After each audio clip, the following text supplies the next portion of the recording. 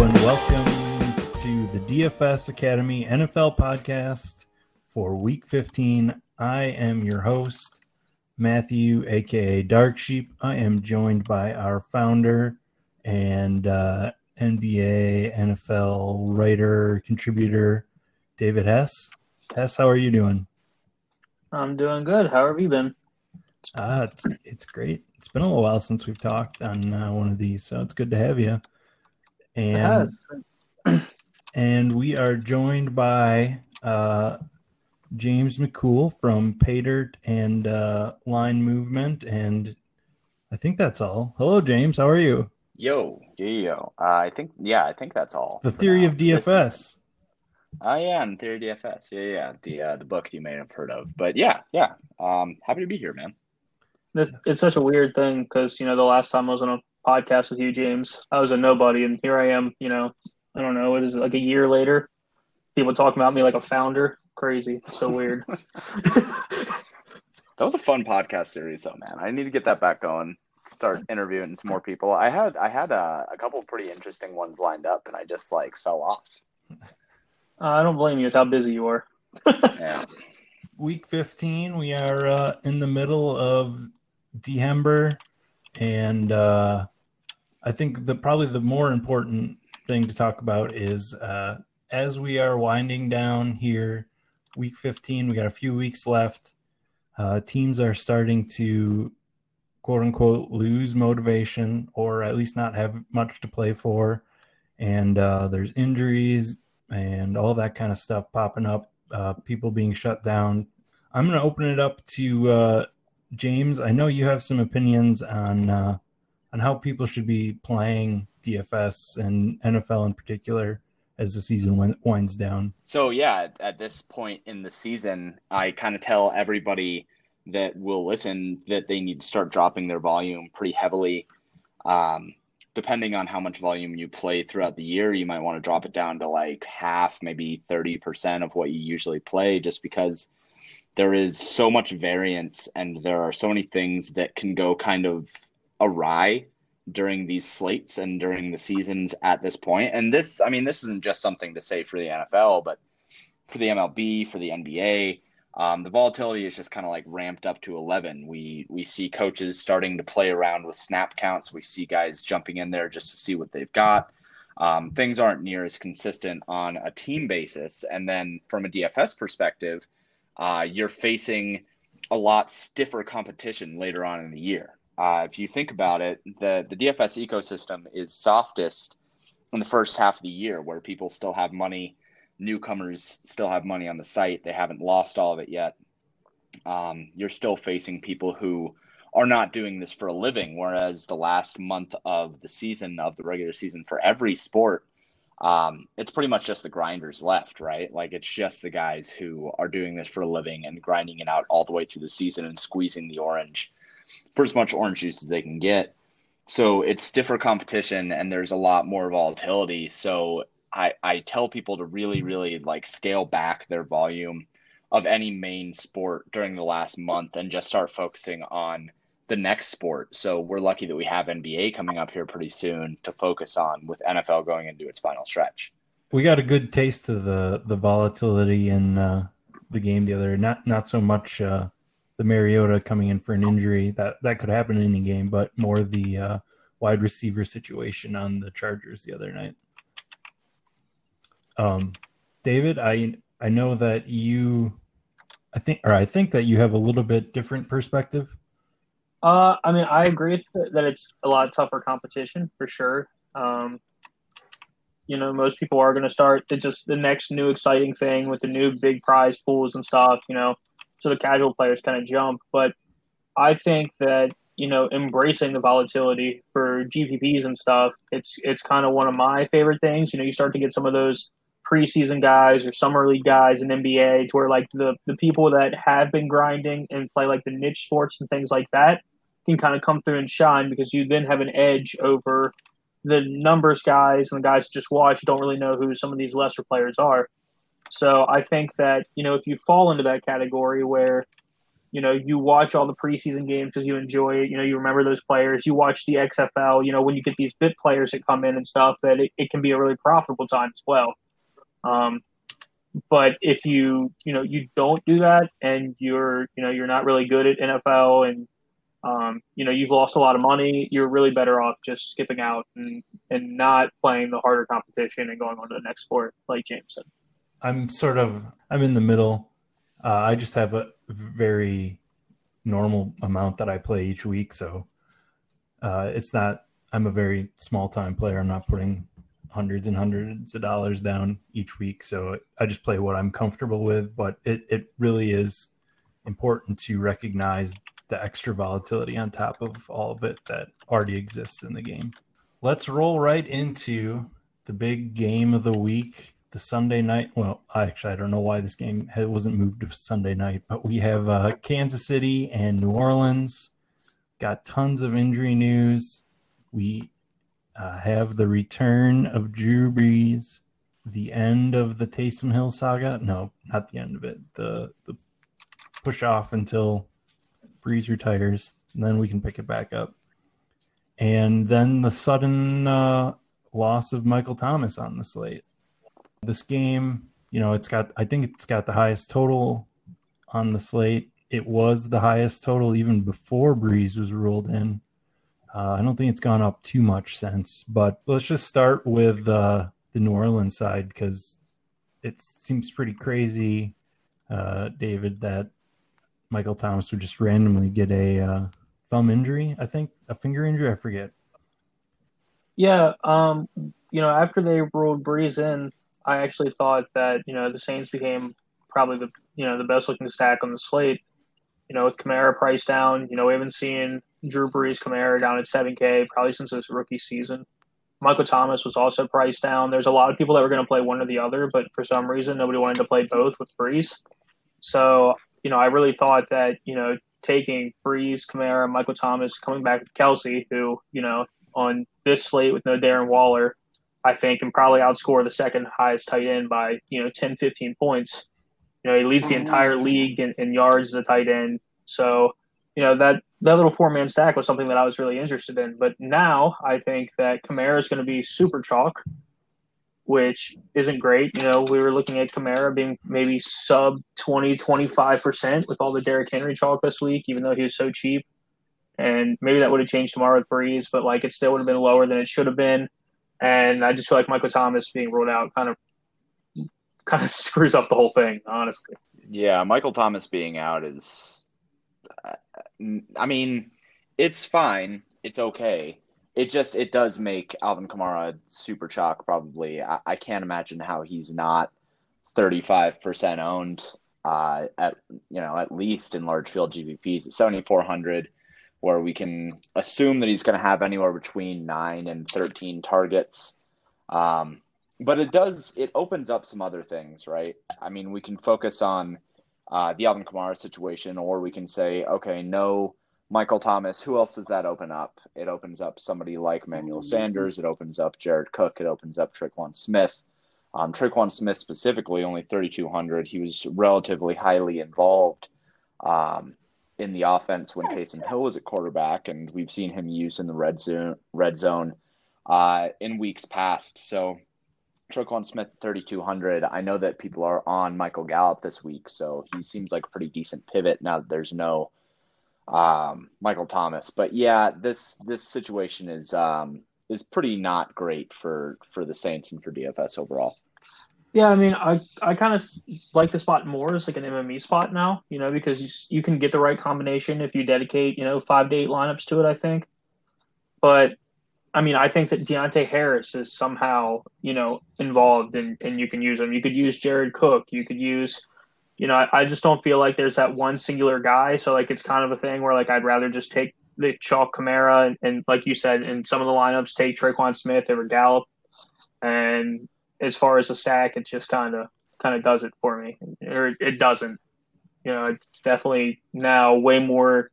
If you're playing this game, you want to stack Kansas City with Kamara, I think, than do a Saints stack in single injury or 3 maxes. Yeah, we've gotten to the point where the Chiefs are pretty expensive. You want to stack the three main pieces, and I feel like their target tree is actually condensed this year compared to years past. So, just do you think you can afford Hill and Kelsey and Mahomes in a stack, or are you going to be taking shots on other guys, or just having two people in the stack? I think that you can do it technically. I mean, I don't know how good the lineup's going to be, honestly, but I mean, you can do anything if you really want a Mahomes stack. You can get one. Um, but I actually think that if you choose not to use Kamara and instead go with Traquan Smith at a most minimum, that it actually might not be too bad of a stack. Yeah, you can do it for sure. Let's see, how much does it cost? Yeah, okay, so you can do it, but the stack costs 24,700 on DraftKings, nearly half of your overall salary. So can you do it? Sure, man, you can do that. But then you're leaving yourself $4,200 per player remaining. If you throw in Alvin Kamara there, I think that drops you down to less than $4,000 remaining per player. And I would agree that you would have to use a Traquan Smith or whoever that rando that David mentioned before. Deontay Harris. Deontay Harris? Yeah. I've used him once this year, so I should know that name. But yeah, you're going to have to use one of those cheaper guys because $4,200 remaining without a single running back taken yet. That's not great, Bob. All right. So this game actually seems to be pretty straightforward then. Then moving on, we have a couple other pretty similar totals and one being the big I was going to say the elephant in the room, but that might be insulting to Derrick Henry. I'm not sure. But the Tennessee Detroit game where Derrick Henry was probably going to be 25-30% owned after smashing and having another cake matchup here against Detroit and their run defense. David, I guess now with the Kamara increase, do you think that takes away from Derrick Henry, or does that come from other places? He might come down a little bit, but I don't think it's going to change a lot. I think that it's probably going to come from somewhere else. I'm not sure where. I mean, I haven't really messed around with a lot of building this week yet. But with the monster game he had and the whole Derrick Henry in December narrative, I don't see people getting away from it. Even though I think they should. I think that not playing Derrick Henry and playing, Dalvin Cook, I think is honestly good in GPPs this week. I'm 100% okay with that.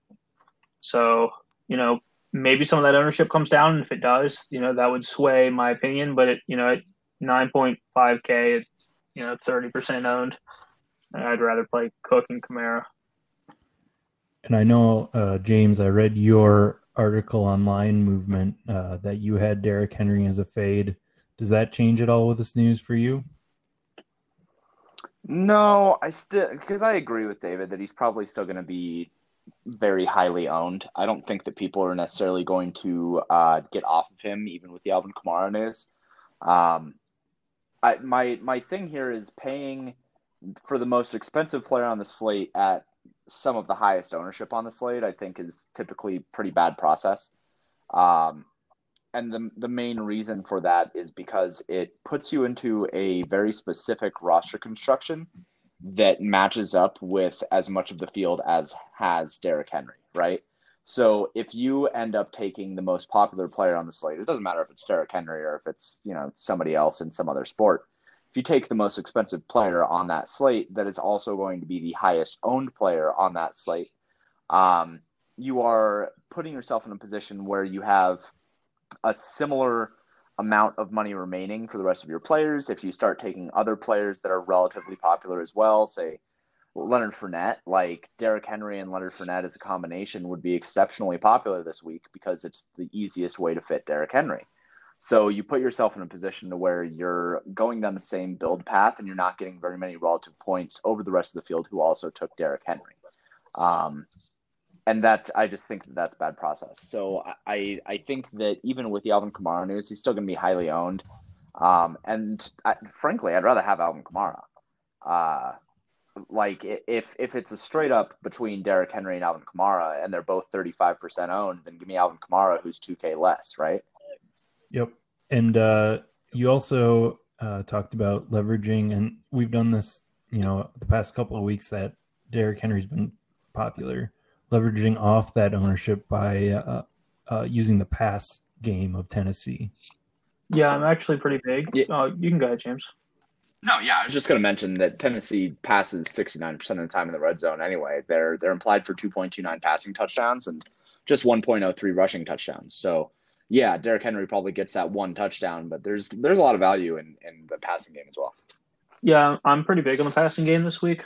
But as far as, leveraging Derrick Henry, I think that it's something that, James kind of went over how it pigeons you into a roster build. So something that I was kind of considering this week, I haven't really looked into it, is just running 2 cheaper running backs and paying up for receivers and having an entirely different build than everybody else. I mean, everybody trying to stick in, Derrick Henry and now Alvin Kamara.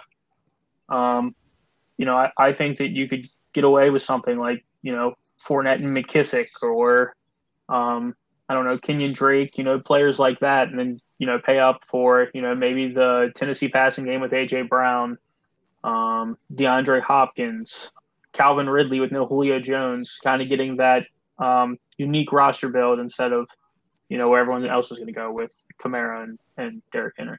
That's why we were talking leverage. Yeah. Yeah, love that. James, I would be remiss if I didn't tell you that was a nice percentage of red zone passing work. Yeah, man, sex jokes for sure. The listeners, they're just hanging. They were waiting for that. No, I get it. Yeah, I mean, it's almost like you, but at least you didn't leave that one hanging for 9 minutes. The other side of that game, Detroit, we don't actually know if Stafford's going to play yet. I don't believe. Does that steer you away from the game at all if Matt Stafford doesn't play and it's not competitive? Yeah, I mean, that's honestly what would scare me the most about Derrick Henry this week, is if, Tennessee gets out, 21-3, 28-3, and then just, runs it with Derrick Henry for 2 quarters, 3 quarters, whatever. And that's kind of my downside currently with, playing the Tennessee passing games. I was kind of looking through and seeing what I would want to play on the Detroit side. And, I mean, I don't love really any of it. I guess you could play Hawkinson, but he's kind of getting expensive. Swift is almost $7K. I mean, I just feel like the pieces are expensive for having a backup quarterback, to where, nothing kind of just fits in there really nicely to where I feel great about it. The best option here is going to be Hawkinson coming back against him, just simply because it takes up premium position. But if you really want to get, if you really want to leverage the field, if you really want to party, then what you're doing is you're stacking Detroit, and then you're, filling in the rest of your lineup with just hella chalk. Like you stack Detroit, and then you fill in with Alvin Kamara, Jonathan Taylor, and Leonard Fournette, and whatever chalky wide receivers you can find around it. Because the best way that Derrick Henry doesn't end up just getting 35 carries in this game is if Detroit ends up getting a lead and being able to make it competitive that way. That being said, I think that's a very, very low probability outcome. But that's the best way to leverage it. I mostly agree with David that it should just be Tennessee plus Hawkinson if you're going to be stacking this game. But if you really want to get wild in the Millie Maker, you stack Detroit. It doesn't matter who's starting quarterback. Yep. Okay. Since you mentioned Jonathan Taylor, I noticed there's 3 guys, J.K. Dobbins, Jonathan Taylor, and Cam Akers, that basically for most of the season have been part of a committee. And at this point, after maybe 1 or 2 games where they have tended to be the lead back, everybody is sort of just assuming that they are. Do you have any thoughts on those 3 guys in those committee sort of situations that are maybe standing out more to people and having an assumed role? Just in general, I think the prices are kind of wild. I mean, Jonathan Taylor all of a sudden at 7.2K, Cam Akers all of a sudden at 6.6, up there with David Montgomery and James Robinson and, some of these bell cow backs that we have. You know, they had one good week that, you know, they did look really good. You know, Jonathan Taylor looked great last week, but I mean, 7.2K for Jonathan Taylor, 7.4K for Alvin Kamara. That's easy. And even Chris Carson, 6.8K. Like, there's just, they've now priced them into a spot that they have to be the bell cow backs. And if it regresses even just a little bit, then it puts you at a really bad disadvantage right away. So, I mean, like the way that they price those players to me, outside of J.K. Dobbins, I mean, J.K. Dobbins at 5.9K is playable. And, you know, if he gets, you know, 60, 70% of the carries, even if he regresses a little bit, that's a playable spot. But I mean, I think that the way they priced up Cam Akers and Jonathan Taylor just makes it a spot where you really can't play them this week. I do want to say that I probably believe in Cam Akers being like the guy.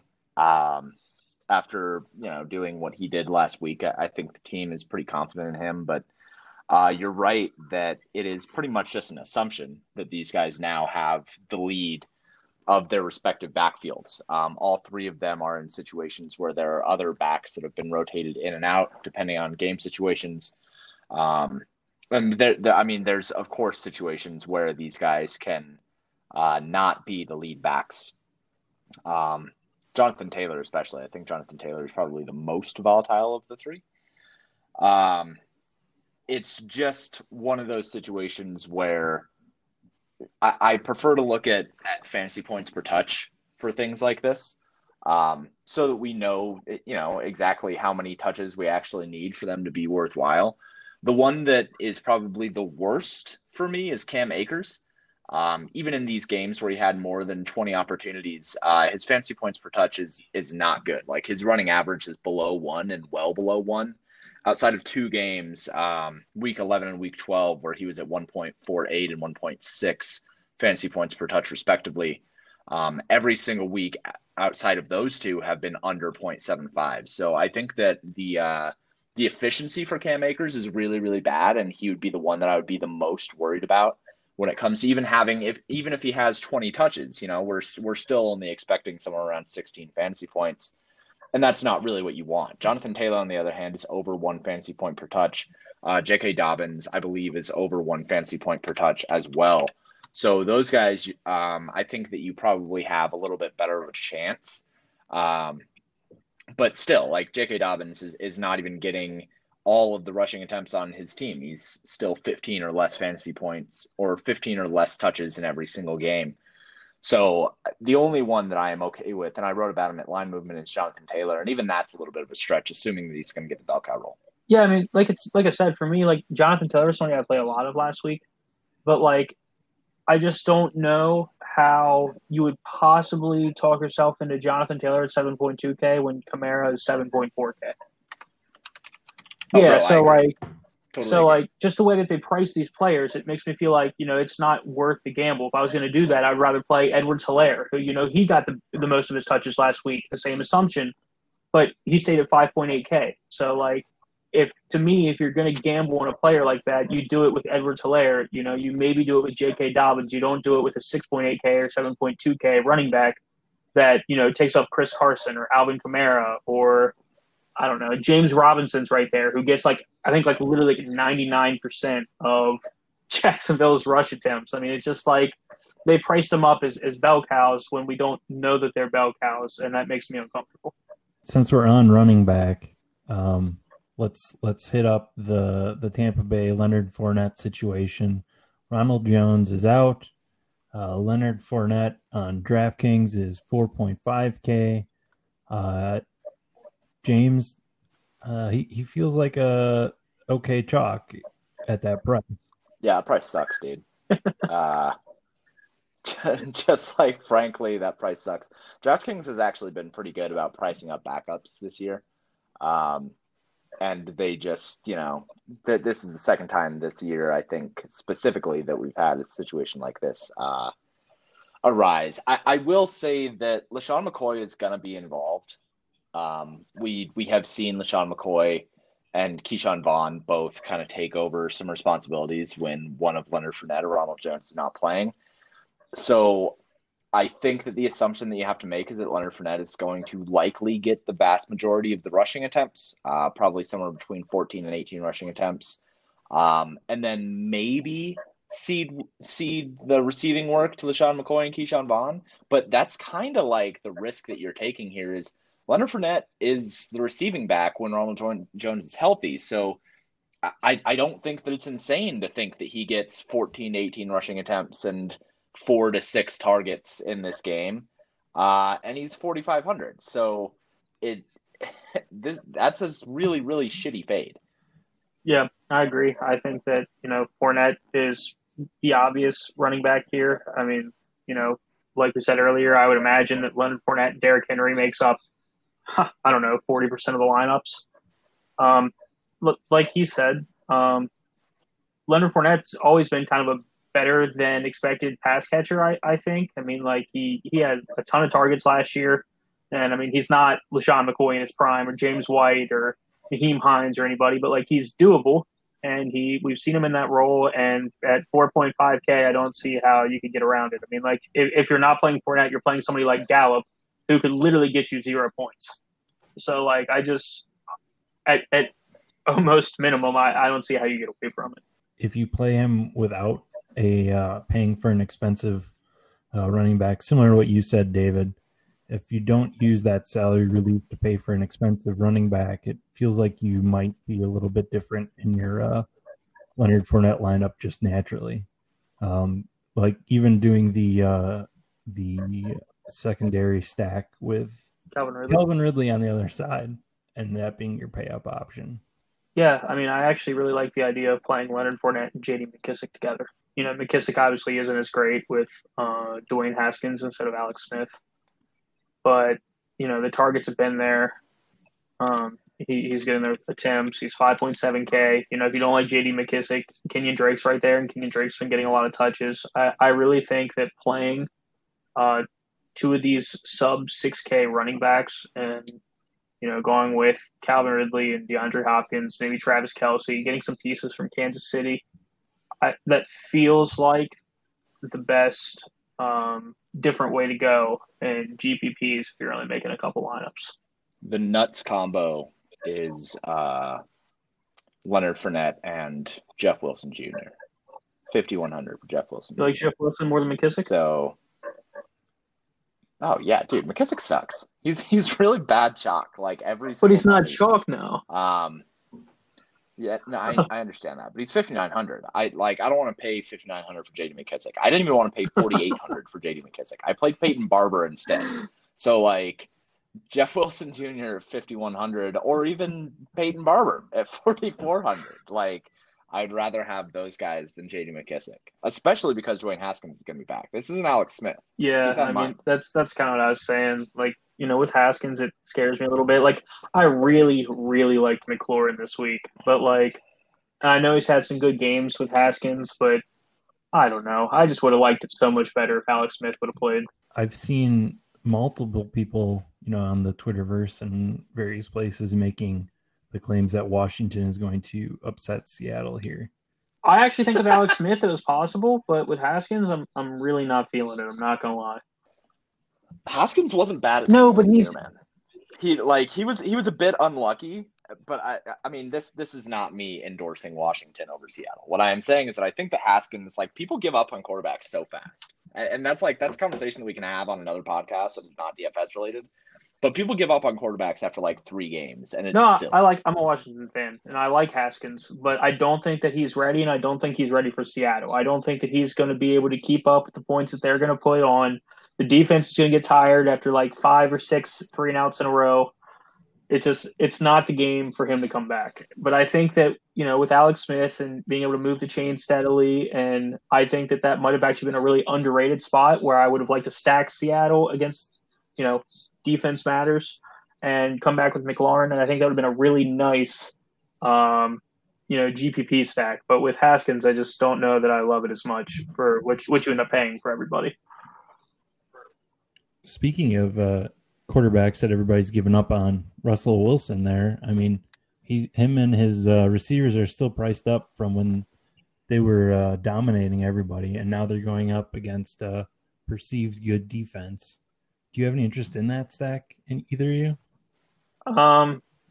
For me, it's that it seems like Metcalf and Lockett never do well at the same time, and that's one of those ones where you're trying to guess the secondary receiver that catches 2 touchdowns or the 70-yard touchdown or whatever.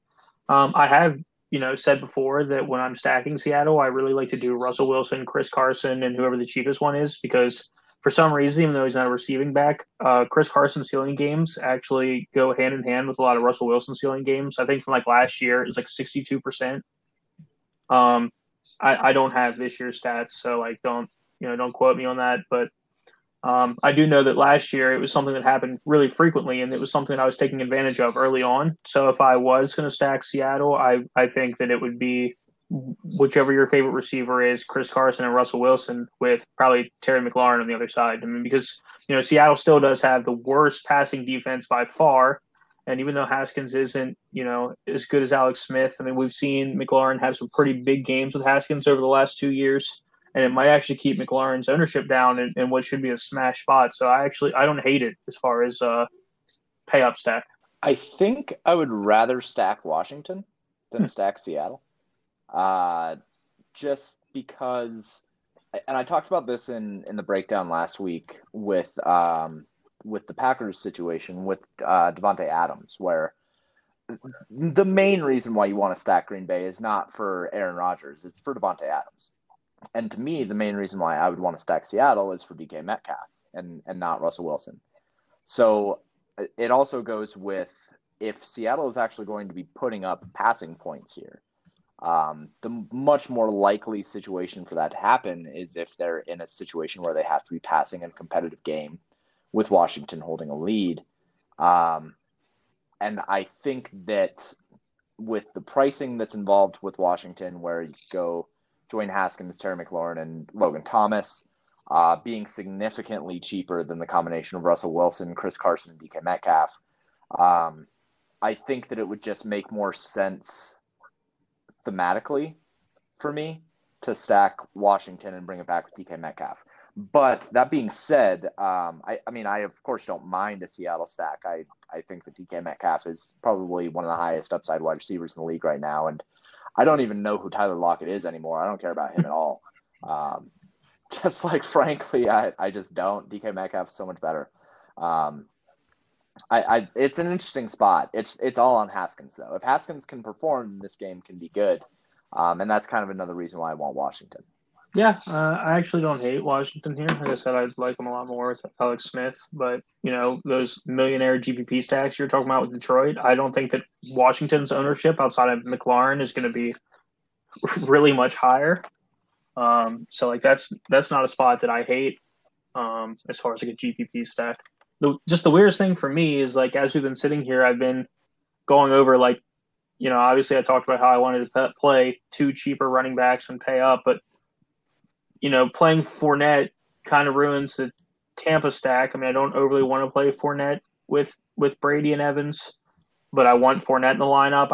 I can't seem to feel like a stack really fits in with that strategy that feels like it's capable of winning anything. I think part of the reason for that this week to me is the games that are projected to be close games don't really have high totals. So it's hard to get really invested in a game outside of the KC and New Orleans. At least I've found that this week. I haven't really been invested. I really want to get in on that game because the close ones aren't really high totals. I'm possibly thinking the Houston Colts game, maybe, or I don't hate the Arizona Philly game. I just don't know if you stack Arizona, who'd really come back with Philly. I don't think we've seen enough of Jalen Hurts for me to feel comfortable with any of them. I mean, I guess there's Jalen Reagor, but like Alshon Jeffrey had 1 target. I think Greg Ward had like 4. Reagor had like 4. I guess you could play Miles Sanders, but like then you don't have the 2 cheap running backs. It's just kind of like that weird spot where, with a new quarterback, you really don't feel like there's anything there that's for sure. So like that feels like an MME spot, but like if you're only building 3 lineups, I don't know that that's something I'd want to do either. And it's kind of like that weird kind of slate where like, after Michael Thomas got ruled out, there's nothing that I really love doing right now. James, is there another game that's really jumping out to you about that you want to stack? Yeah, so this slate is mostly just about leverage for me because there aren't really any great games. I don't think I can agree with that. I really like the Tampa Bay Atlanta game for stacking. I think that one kind of like, especially with how popular Leonard Fournette is going to be, people are going to glance over Tampa Bay against frickin' Atlanta. And if there's a spot that Tom Brady is just like licking his lips to attack, it's probably Atlanta. Um, and people have been wanting to attack Atlanta all year until until Atlanta is up against a team like Tampa Bay, who people don't like to stack for whatever reason. And that's probably the team that I am most excited to stack because of how popular I think Leonard Fournette will be. Outside of that, Tennessee, Detroit, again, Tennessee, I like the passing game, taking advantage of the Derrick Henry ownership. I guess you could also stack Indianapolis for that same reason, David, where you're getting away from the Jonathan Taylor popularity and stacking up that game, or you stack up the other side, stack up Houston and take Jonathan Taylor kind of out of the game so they're not running the ball from behind. I think that this slate is significantly more about leveraging people's expectations than it is attacking like really, really good overall games. Oh, and by the way, Baltimore is on this slate and nobody's going to play. Yeah, I've looked at Baltimore a couple times. My thing with Baltimore is that, when I play Lamar Jackson, I want to play Mark Andrews. I think Marquise Brown is, essentially a shadow. He really doesn't ever do much. He drops like 4 passes a game or whatever. So like I want to play Mark Andrews, but I also really want to fit in Travis Kelce if I'm playing 2 cheaper running backs. So like that's kind of the thing with Baltimore for me. I think for the most part, I am falling on the Tampa Bay Atlanta game and Houston. I keep coming back to Houston, with Brandon Cooks and Kiki. Chad Hansen's been okay, and they're all like pretty cheap. I just kind of feel like, that's kind of a game where if you were not playing 2 cheaper running backs, maybe going like Kamara and somebody mid-range, I guess Kamara and Fournette instead, that you could also get a mini in of maybe Mike Evans and Calvin Ridley, or, Calvin Ridley and Leonard Fournette. So like that's kind of a game that I feel like is really fitting. But I also kind of really like the Atlanta side from the Atlanta Tampa Bay game. I know that Matt Ryan hasn't been great recently, but with Julio Jones out, it's a really narrow target tree. I mean, there's Calvin Ridley, Russell Gage, Hayden Hurst, and that's really it. So I think it's kind of interesting to play, Matt Ryan, Calvin Ridley, Russell Gage, and then come back with, your favorite receiver on the other side, which mine's personally Mike Evans. I think that, he's gotten way too much red zone work for, in a great matchup to be as barely talked about this week as he has been. One of the other high team totals is the Rams going against the Jets, but it seems like they're just drawing a ton of chalk in the passing game and the running game. So it's sort of hard to make that stack and feel confident in it. My thing with the Jets is like, now even Crowder's terrible. So like everybody there is terrible, and I don't want to play any of them. So like if you're playing that game, I feel like you're just not playing any Jets and you're just playing all Rams, which I don't really like to do in large field contests. Yeah, I don't like stacking against the Jets very often. So, but I mean, I don't know. I think that if you do it that way, you are likely going to take like Jared Goff and Robert Woods or Cooper Kupp. I don't think that you double stack. I think that you just take one, or maybe you take 2. I don't know. 17-point favorite. That's really, really hard to reconcile. And that's one of the reasons why Cam Akers is so popular, is because as a 17-point favorite against the New York Jets, like that's kind of a process play. And it just makes a lot of sense to use Cam Akers instead of stacking the Rams there, especially because the Rams like to run the ball in the red zone. They're implied for more rushing touchdowns and passing touchdowns this week. So and they're implied for 30.25. I just would probably rather play Akers than any of the stack because I don't want to bring it back to the New York Jets. Yep, that's about how I feel there. What about I have one more game that I'm interested in hearing anybody's take on, and that's the Chicago-Minnesota game.